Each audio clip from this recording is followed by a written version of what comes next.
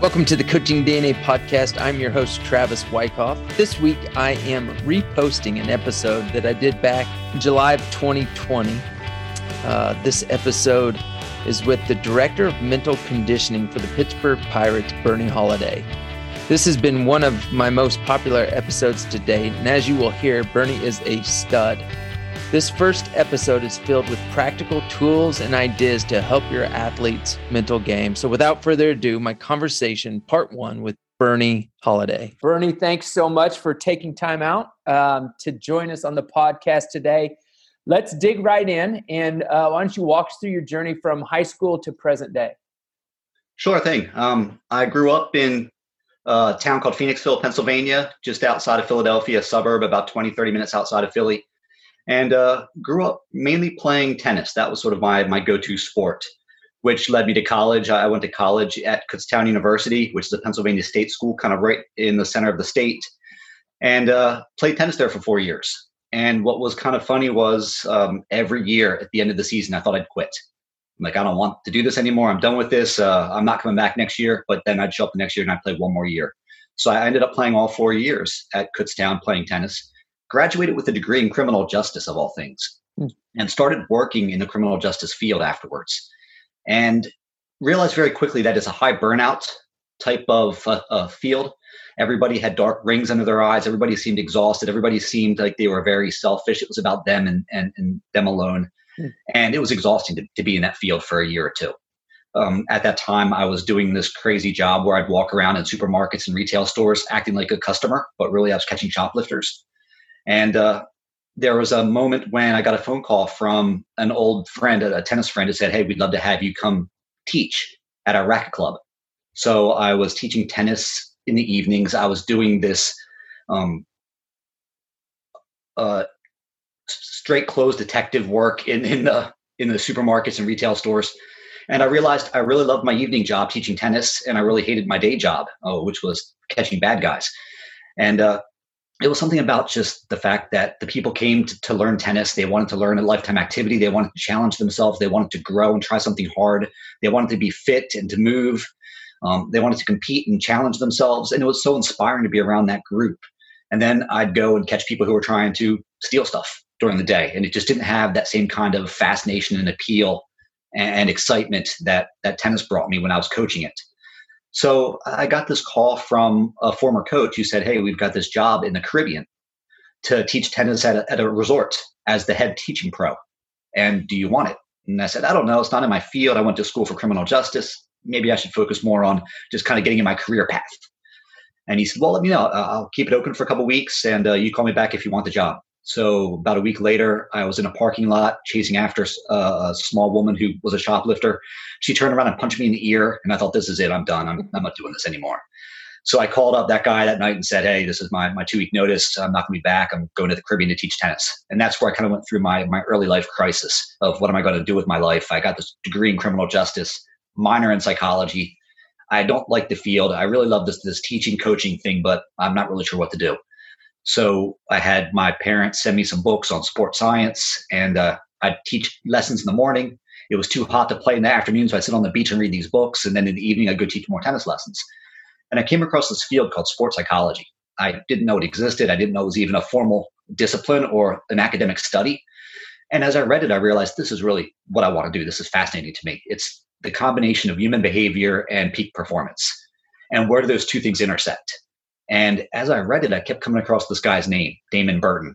Everything that I seemed to really enjoy about the sports psychology field as I read through these different books, his name kept popping up. So I looked him up and realized he was at the University of Idaho, and gave him a call, said, "Hey, I love your program. I'd love to come and do a graduate degree in sports psychology with you mentoring me."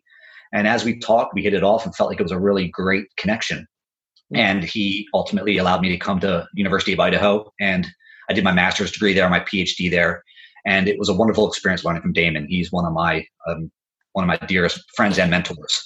So I was there, had a teaching assistantship, which was pretty cool too, because I taught about 20 different lifetime activity classes, like beginning tennis, advanced tennis, beginning volleyball, advanced volleyball, beginning racquetball, advanced racquetball, beach volleyball, aqua fitness, circuit training, weight training.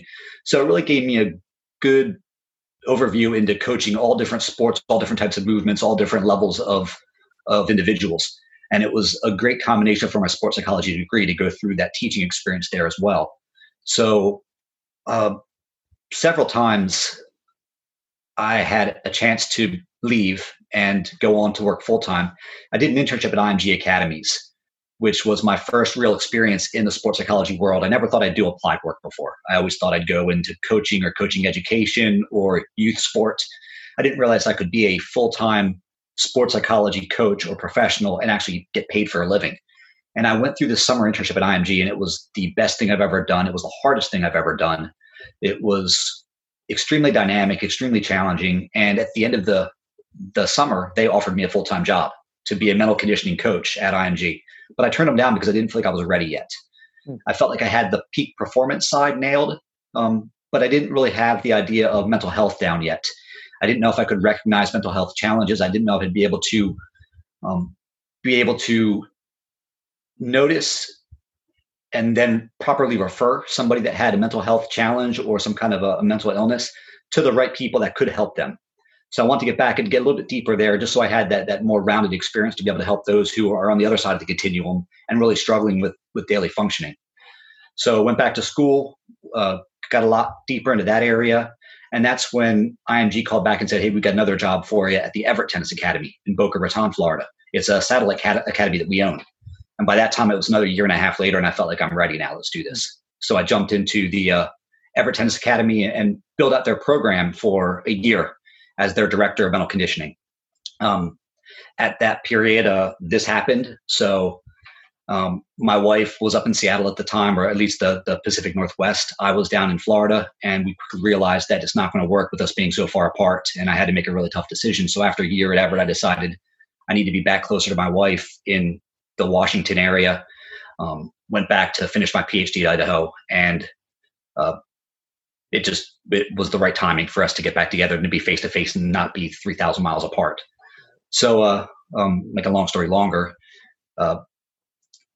was another year and a half into my PhD program, and I got a call from a dear friend, Sarah Castillo, who was a mentor of mine. She was a PhD student when I was a master's student, and she was working at the United States Military Academy at West Point as a full-time peak performance coach teaching sports psychology to cadets. And she said, hey, we got a perfect job opening for you. It's some of your favorite sports. You'd work with men's and women's tennis. You'd work with women's volleyball. You'd work with soccer. Do you want it? And I said, I'd love to check it out. So I talked with their director, Nate Zinzer. And Nate's another one of my impactful people in my life, a true mentor of mine. Nate's the director of that program. And he ultimately said, hey, we'd love to have you come on board. So I went to West Point, took the job, and it was a wonderful 6 years at West Point for me. It was humbling because I was there right after 9/11. So you knew that everybody that was coming to West Point, they knew that after 4 years, they were going to war. So it was a very different type of student that was coming in to West Point to go through that experience. And as I went through West Point, what would happen was these cadet athletes would graduate, and then they'd go right into preparing for deployment. And they would become a platoon leader or a company commander, a lieutenant, then eventually a captain in the Army, and they would start leading troops. And they started calling back to us saying, hey, that stuff that you taught my volleyball team, I'm now leading 100 people. Can you come teach my soldiers that? Because they need that too. We're about to deploy in 6 months. Or, hey, you work with me as the tennis captain for 4 years. Now I'm a company commander and we're deploying in a year. Can you come out and teach my unit what you taught my tennis team? And they started to realize there's a lot of overlap in that performance is performance. And the last 2 years of that job at West Point was more focused on soldiers and leaders and units than on cadet athletes. So that's where my job shifted. And to fast forward a little more, that's where Kyle Stark came in. I know Kyle was on your show, and Kyle was a progressive thinker. He was an innovator in the game of baseball. And he said, you know what? I want to find out what the military is doing to develop mental toughness, because whatever they're doing, I'm sure that that's going to be able to help a ball player in the box or a ball player on the mound. If it can help a soldier stay calm, cool, and collected, I'm sure it could help a ball player stay calm, cool, and collected. So he went to the Navy, kind of hit a dead end there, went to the Army. They directed him to the program that Nate Zinser was overseeing. And he talked with Nate, and Nate said, great, sounds awesome. Kyle said, we'd love to do something like this. I think I understand the program. I need a person. Do you have a name for me? And they said, oh, Bernie'd be great, but he loves what he's doing now. He's not going to have any interest in jumping ship and becoming a pirate. And Kyle said, well, would you mind if we just talk with him? And Nate said, no, here's his number. So Kyle called me up the next day, and we spent 3 hours on the phone. And I didn't realize it, but somewhere in that 3-hour conversation, it turned from a conversation about best practices and epic fails into a job interview. And a few days later, he called me up and said, hey, do you want to be a bucko? And that's where my whole job shifted from sport to the military and then back to sport, working as a Pittsburgh Pirate. And that was 11 years ago. I can't believe I've been in professional baseball for 11 years doing this sports psychology, mental conditioning thing. But that's kind of what got me to where I am today. I want to loop back around and hit a couple of things here. You said your internship at IMG was the best thing the best thing you had done and the hardest. Explain what made it so great and so hard. Sure. I mean, when I think about the audience and the populations I've worked with afterwards, first going into soldiers and then some of the smartest dudes on the planet at West Point, and then professional baseball players and big league players, it's kind of funny to think that, 13, 14, 15-year-old tennis players and lacrosse players would be more difficult. But it was really a PhD on thinking on your feet and being creative. Because what happens in Florida every day in the summer is you get this huge thunderstorm from about 3 o'clock to 5 o'clock. And it's sunny before that, it's sunny after that, but it's going to rain right at 3 o'clock every single day. So what happens was we'd be on the court, we'd be in the field. They've got about 6 different sports at that time. And kids from, 7, 8 years old up until 17, 18 years old. Excuse me. And what would happen is at 3 o'clock, the clouds would roll in and they'd pull all the kids from all the courts, from all the sports, and put them in one room. And you've got kids that are 7, kids that are 17, boys, girls playing 6 different sports from 15 different countries. And most of those countries aren't the United States. So they're speaking, 15 different languages, and none of them are English as their first language. And they just basically say, hey, Bernie, you got them for an hour, teach them something. Right. And immediately go into this panic mode because you have to figure out, how am I going to teach this sort of wide variety of people and interests and sports and languages and cultures? And it became hugely challenging to be able to convey some simple principles when you couldn't rely on English. So we had to use a lot of visuals. We had to use a lot of activities, a lot of things that were self-explanatory. And it really honed my teaching and my coaching skills to be able to convey a message in such a diverse way to so many different types of people. And doing that every single day was just, flexing that adaptability muscle, flexing that creativity muscle, and realizing that going into soldiers wasn't as difficult after that. And going into work with professional baseball players wasn't that hard after that.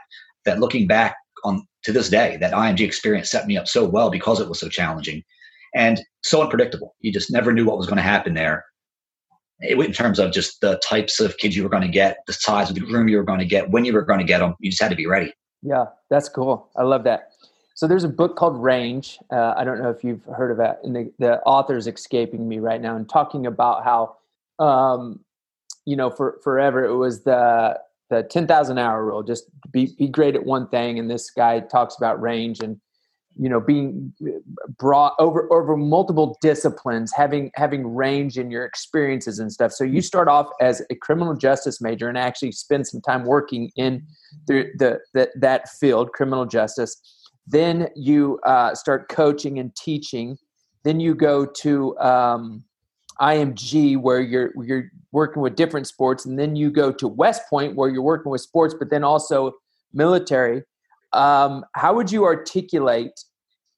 Actually, I'm going to ask a question this way: did criminal justice, has that played in at all to what you're doing over the last 11 years?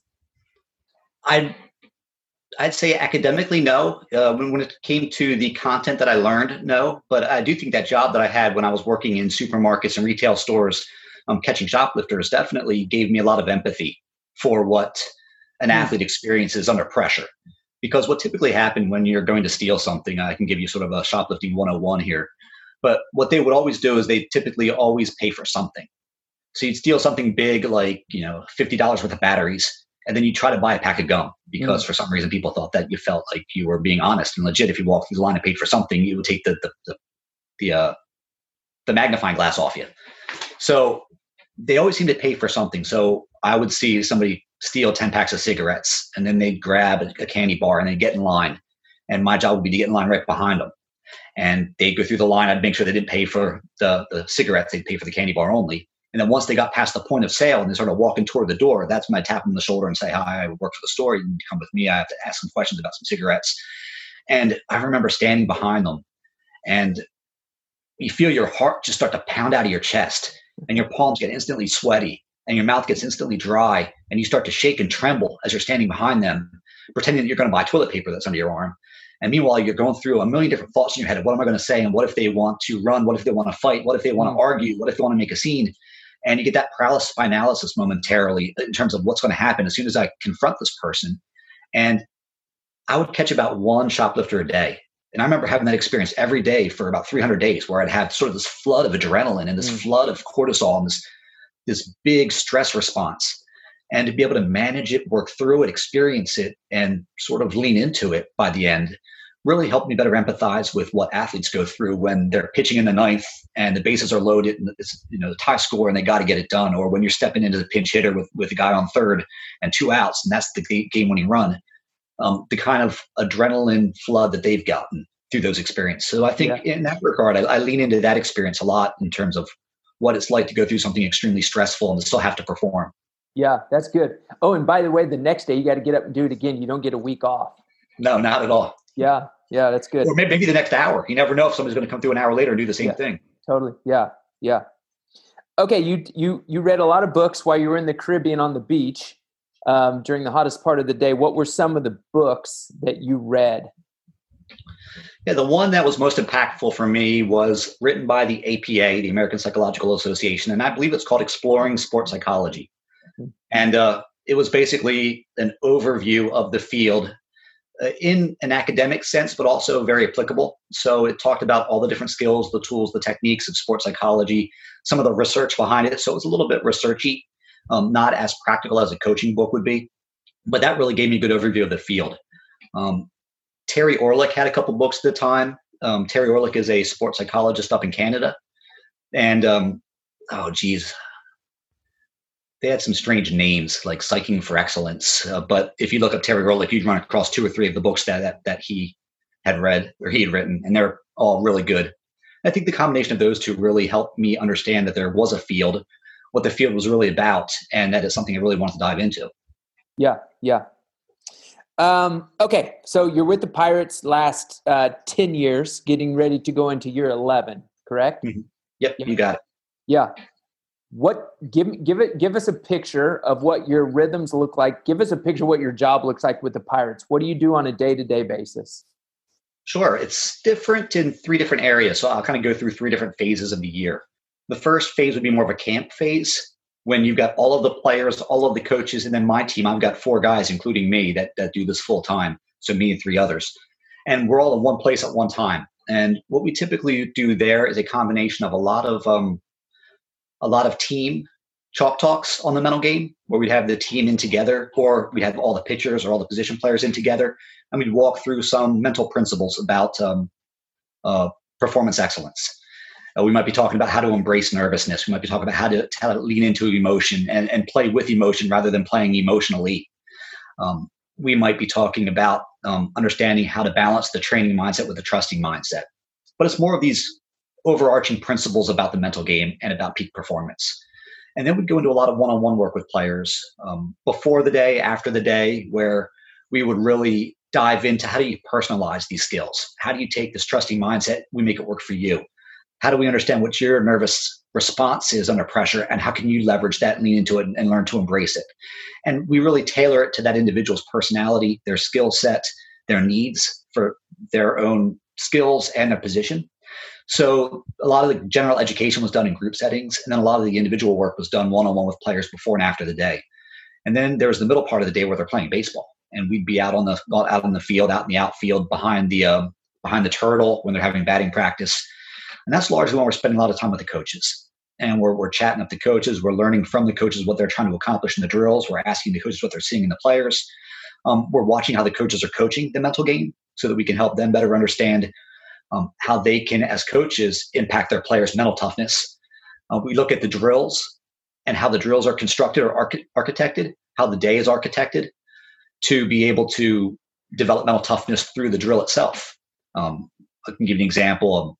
I don't know if you know baseball all that well, but there's something called infield outfield, which is a typical thing that baseball players do. And it's very orchestrated. You know exactly where the ball is going to be hit. That guy knows exactly where he's supposed to throw to when the ball's hit to him. And then he knows he's got, 8 or 9 fungo shots before he's hit again.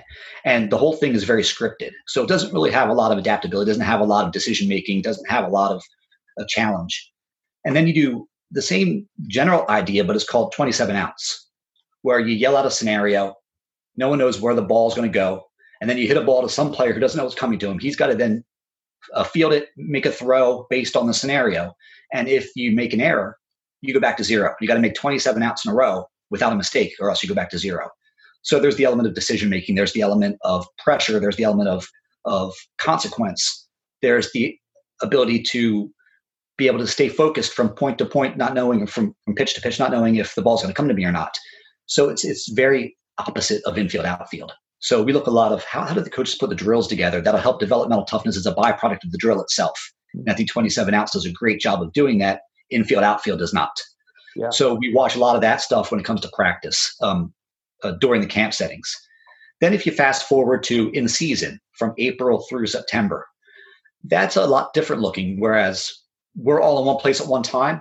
Now we've got 300 players throughout the system in 9 different places. We've got 150 coaches spread out 9 different places.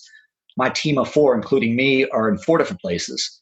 And we'll spend about 5 to 10 days at an affiliate, one of our minor league teams. And we'll basically be in deep with that team for those 5 to 10 days, where mornings would be time for us to work out or do what we needed to. We'd show up at the park around 12 or 1 o'clock, and we'd be there until 11 p.m. And that's where typically we spend a ton of time with the coaches. We talk to the hitting coach and say, hey, walk me through your 12 guys. How are they doing? Who are you really making progress with? Who's kind of have you stumped right now? We talk to the pitching coach. Hey, walk me through your 12 or 13 pitchers. Who is making progress? Where do you feel like guys are getting stuck? How can we help you? We talk to the manager for a day. We talk to the strength coach, athletic trainer for a day, and just get a feel for where everybody's at and coach the mental game through the coaches.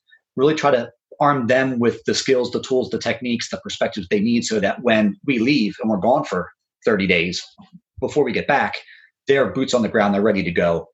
They're armed with the techniques they need to be able to advance their players' mental game while we're gone. And then when we come back through, we rinse and repeat that process. There's still some one-on-one stuff going on with the players who want to do it. There's still some group chalk talks that we do when we're in town.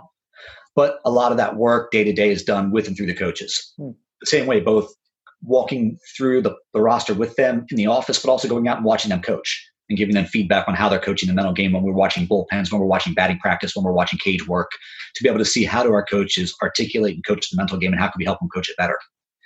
The third phase is the off season. And that's more October through February.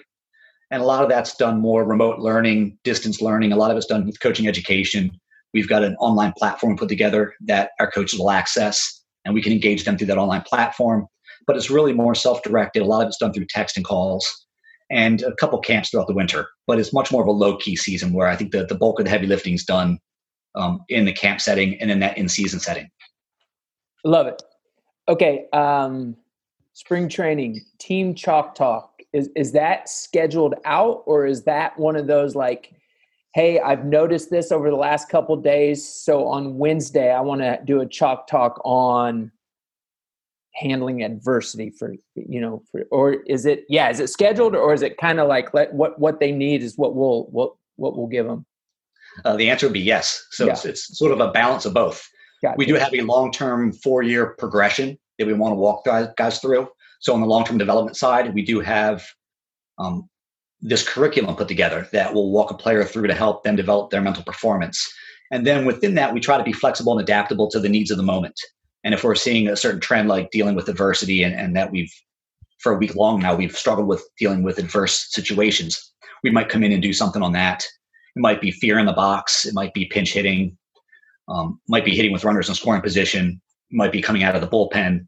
So there might be certain things that our coordinator group, which are uniformed instructors who are basically the coaches of their coaches. So our pitching coordinator, hitting coordinator, catching coordinator might see something and say, hey, Bernie, can we pull the group together and do a talk on this? So it is sort of a balance of both, where we're going long-term big picture. And then when there are certain things that arise, certain needs, we'll make the adjustment and do something more directly related to that. I'm going to start with a bit, kind of a broad question, then I'm going to drill down on some of this. What separates the great from the good when talking about the mental side of athletics? Ooh, that's a really good question. Clint Hurdle, who was our former big league skipper with the Pirates, used to say that being great is all about being good every single day. That it's not about having one wonderful moment where you're able to shine, but it's about just being consistent every single day. So I think that's part of it is being able to bring that level of consistently good preparation, consistently good execution, and consistently good review to the workday and the game. And it's not about rising to the occasion. It's about falling back onto the level of your training. So I think that's part of it, is just the consistency at which guys go about their craft. The second thing is going to be, I use the phrase a white belt spirit. And I think the best in the world have this white belt spirit. It comes back to the story that I like to tell that I've heard about the judo legend Jigoro Kano. So Jigoro Kano is considered the father of modern day judo. So everything that judo is about, everything that judo's become, is largely because of his principles, his theories, his throws, his holds, some of the systems he put in for sparring and competition. So this guy sort of built out what judo is today. And he had a couple of disciples that trained under him, and he sent them around the world and said, go spread judo. So Jigoro Kano was dying around the turn of the century, early 1900s. He and his family and friends were crossing on an ocean liner, and they were crossing the ocean, and he got sick. And they knew he was going to pass. So they all got around his bed, and they said, what do we need to do, teacher, to help your passing be easier? What do you need from us? And he said, I ask only one thing. Can you please bury me in my white belt? And they were shocked. Some of his former students were like, we need to bury you with honor. We need to bury you with dignity with your black belt. You've built out judo to what it is. And why would we want to bury you in your white belt, which is the beginner's belt? And he said, well, I've always seen myself first as a learner before ever being a teacher. So whatever's waiting for me next, I want to have that same perspective, always as a learner first. So can you please bury me in my white belt? Wow, that's cool. And yeah, that story always stood out to me because, I talk about the most dangerous dudes are the ones that have the black belt skill set and they've got the white belt spirit, where they're willing to listen and learn to anybody. I think John Mayer's a lot like that. He's got sort of that, he's black belt spirit in terms of coaching and former playing as an AVP player, but he's got that white belt heart where he's always looking to learn, always curious, always exploring what's out there. Very humble in terms of, I don't know it all. I use the phrase of being a learn it all, not a know it all. And it's that learn it all mentality that I see in a lot of these really great guys. And probably the third thing I'll leave you with on that one would be being risk takers. I think a lot of people, they earn the right to risk, but when the time comes, they don't take the risk. And I think what I see in the truly great ones is they earn the right to risk. And then when the time comes, they pull the trigger, they take the chance, and they're willing to live with and accept whatever outcome is out there, whatever follows. And it's not that they want to fail, but they're willing to accept failure to go after something. And I think the really great players that I've been around, they're willing to take that risk when the time comes and trust their training and live with this, what I call absolute acceptance, reckless abandon, absolute acceptance. Yeah. Reckless abandon for the moment and then acceptance of whatever follows. Give me an example of what risk would look like for a big league player. Are you talking about maybe making an adjustment to their swing, or when you talk risk, what's that look like? Yeah, for a pitcher, it might be a guy on the mound and his changeup isn't feeling like it's kind of there that day. It feels a little off. Is he going to throw it with reservation, or is he going to throw it with conviction and just live with the results? Or a guy doesn't have his fastball command that day. Is he willing to take the chance and kind of throw that fastball low and in, or is he kind of going to go to a secondary pitch that may not work in that situation, but he feels a little bit more confident with it? So I would say probably talking my language, because tennis and volleyball is sort of my first language. It's that jump server on the back line when the score is 24-24. Are you going to rip it like you do, or are you going to kind of just baby it in because you want to be careful? Or a tennis player wants to go for that shot down the line and follow it up to the net, or they're just going to roll it, high, big spinny shot back and play conservative. So it's when you have a chance to go for it and take the shot, are you going to do it, or are you going to play it safe and just kind of play defensive? And I think a lot of these guys really go for it when they get the chance. Yeah. They trust it versus second guess it, and they go for it rather than pull them back and play not to lose. That's good. That's good. So you said you kind of have like a 4-year cycle or a 4-year, a 4-year phase to your mental skills training, your mental conditioning. Can you give us an overview of what that 4 years would entail? Just some maybe high points, some key things that you cover. Sure. We kind of pseudo-periodize it. If you think about the model of periodization, we kind of use that idea of what does each level need, and to make sure that we give more at that particular level of that one skill versus other skills. But we also try to cover all the skills in the first year because they're going to need a little bit of everything. Right. So the 5 skills that we teach, we do a lot of other things, but these are sort of the 5 core ingredients. First is motivation. And when you look at motivation, we talk a lot about growth mindset. We talk a lot about how do they define success and failure? So the definitions of success. We look a lot at trusting mindset and playing to play great, which is something a little bit different than playing to win or playing not to lose. How do you play to play great? But all these have sort of a motivational undertow or undercurrent. So we spend a lot of time early on in sort of this motivational place with the guys. Understanding their why, understanding their signature strengths, understanding their core convictions or their non-negotiables and how they're going to go about their career. Again, more motivational in nature. So we'll do that through their 5 years in the minors, but we'll focus more on it early on to make sure we get a good foundation. We also focus on what we call the 3 C's, confidence, concentration, and composure. And we figure that early on, they have this experience of going from being a really big fish in a tiny pond in their hometown to being basically a bait fish in an ocean. Mm-hmm. And they go through this sort of confidence questioning, confidence second guessing, this identity crisis of who am I now? I used to be the stud, and now I'm just one of a million great players that are all better than me all around me. So the next phase we really look at is confidence. How can we build a robust level of confidence in a guy that's built on who he is and his strengths and not about his comparison group, who he's standing to the left and right of him. Yeah. So at that low level, we still focus on confidence for all 5 years, but confidence becomes sort of that second stage where we really try to hit it early. Then they get to that bottleneck where I guess high A, it kind of does this where you've got a lot of opportunity now at high A, the opportunities are drying up quick.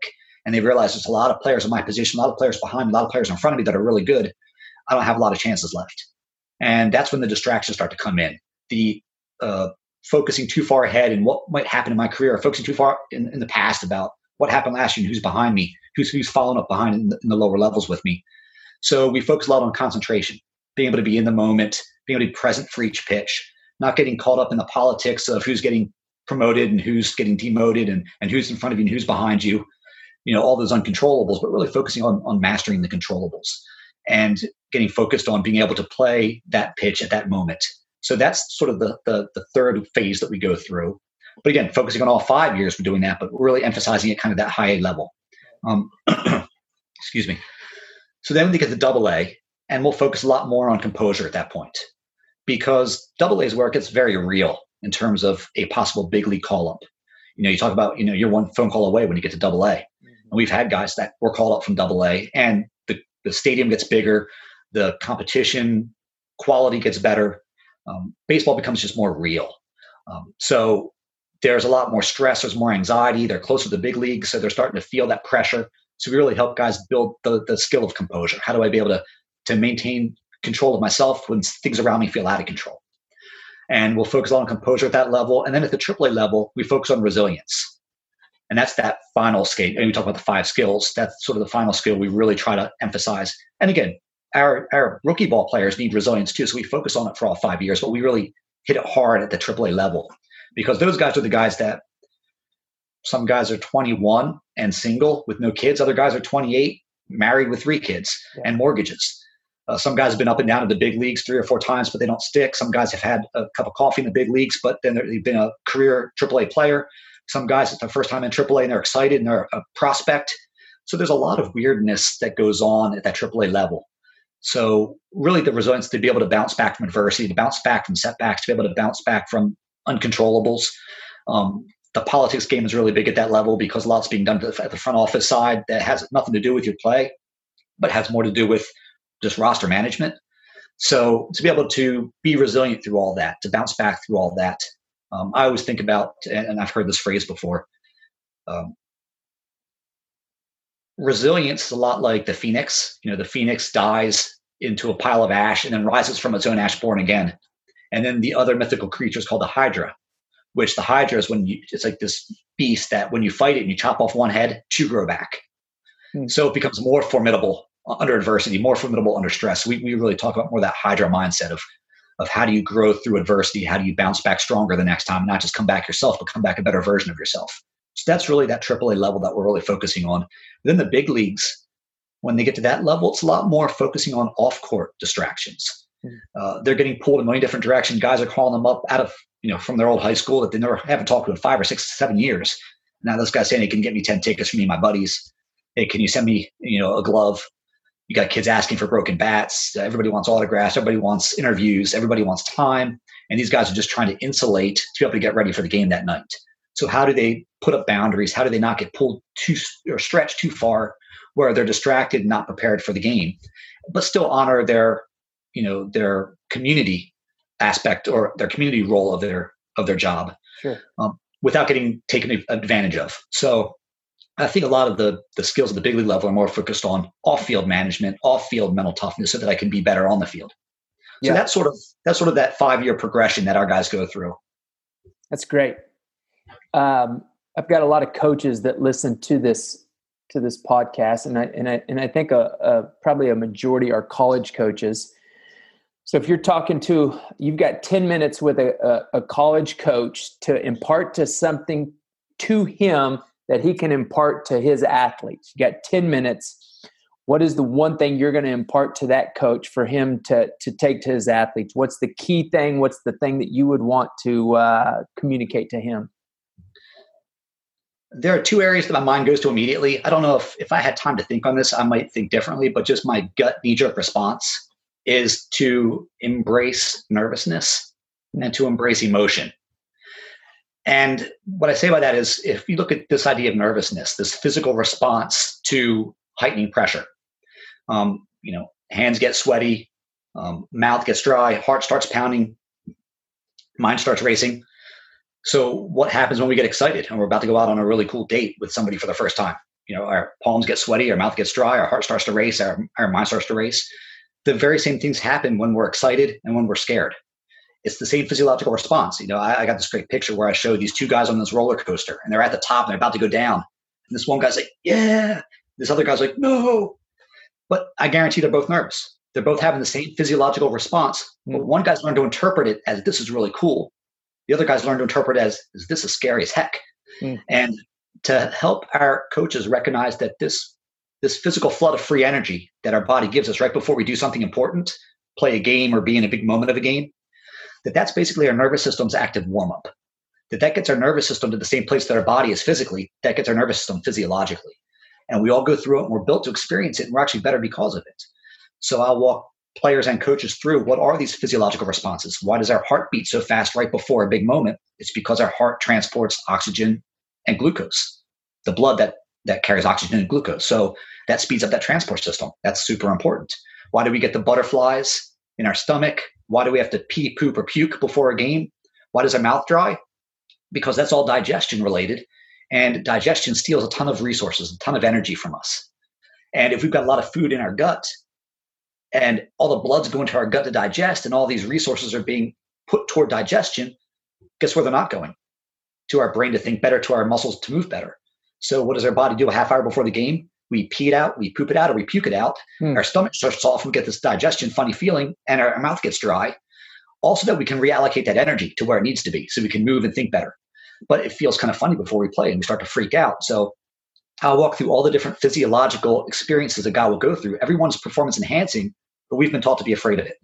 We've been taught to experience these things and go, oh my God, if I feel this, I must not be ready, because if I was better prepared, I wouldn't feel this.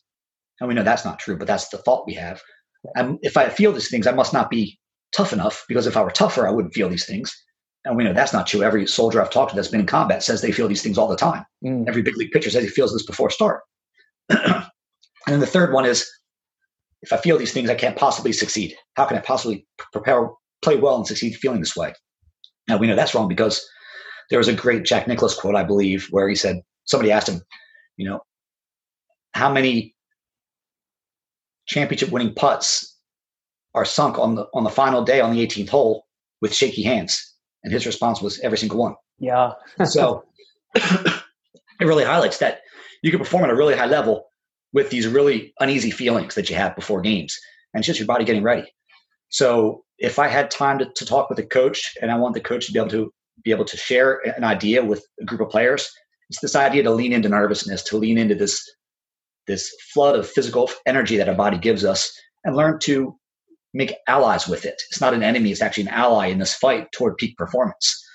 And to be able to have that kind of a perspective as coaches think about big moments and what their players go through in big moments.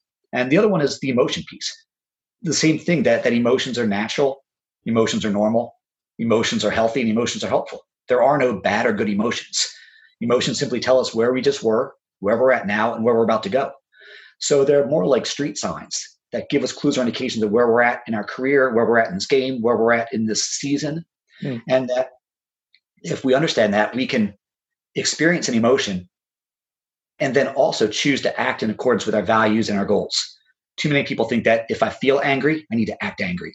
If I feel scared, I need to act scared. If I feel defeated, I need to act defeated.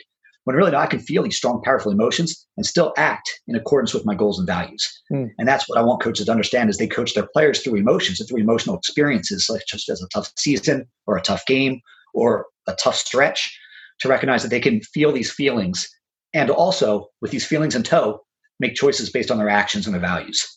So that's another area I like to go with coaches. And because it doesn't take any kind of teaching of a skill, they're just perspective changes, a way of looking at something differently. And you can do that in a short amount of time. You can make a drastic change in how a person looks at something. Yeah, that's really good. Thanks for walking me through that. What's the most frequent constraint to high-level performance that you see? It might be different in other sports. I'll talk about pro baseball first, and then I'll talk about some other sports that I've experienced, and maybe there might be something there. But baseball's funny, and baseball's tough, and baseball's awesome because it's every night. And I didn't really understand that coming from other sports and coming from the military. What does it mean by baseball being every night? And as I got to know this baseball world, they practice every day, and then they play every night. And they do that about 200 nights in a row. And it's the only sport in the world that I think where your process is threatened every single night with a box score. So you've got about 18 hours to recommit to a process before it's threatened again. And then good or bad, you get the results, you don't get the results, you've got 18 more hours to recommit to that process until it's threatened another time. So every night their process is being threatened with a box score. And I think the constraint, at least at the big league level or in pro ball, is the inability to commit to something for a long term. Making an adjustment to a delivery, making an adjustment to a swing. And then you go to the game that night and you go 0 for 4 and it didn't work. So it's like, oh, well, I'm going to throw that out. I'm going to try something different because that didn't work. And then trying something different the next day and going 0 for 4 again. Well, that didn't work either. Let's try something else.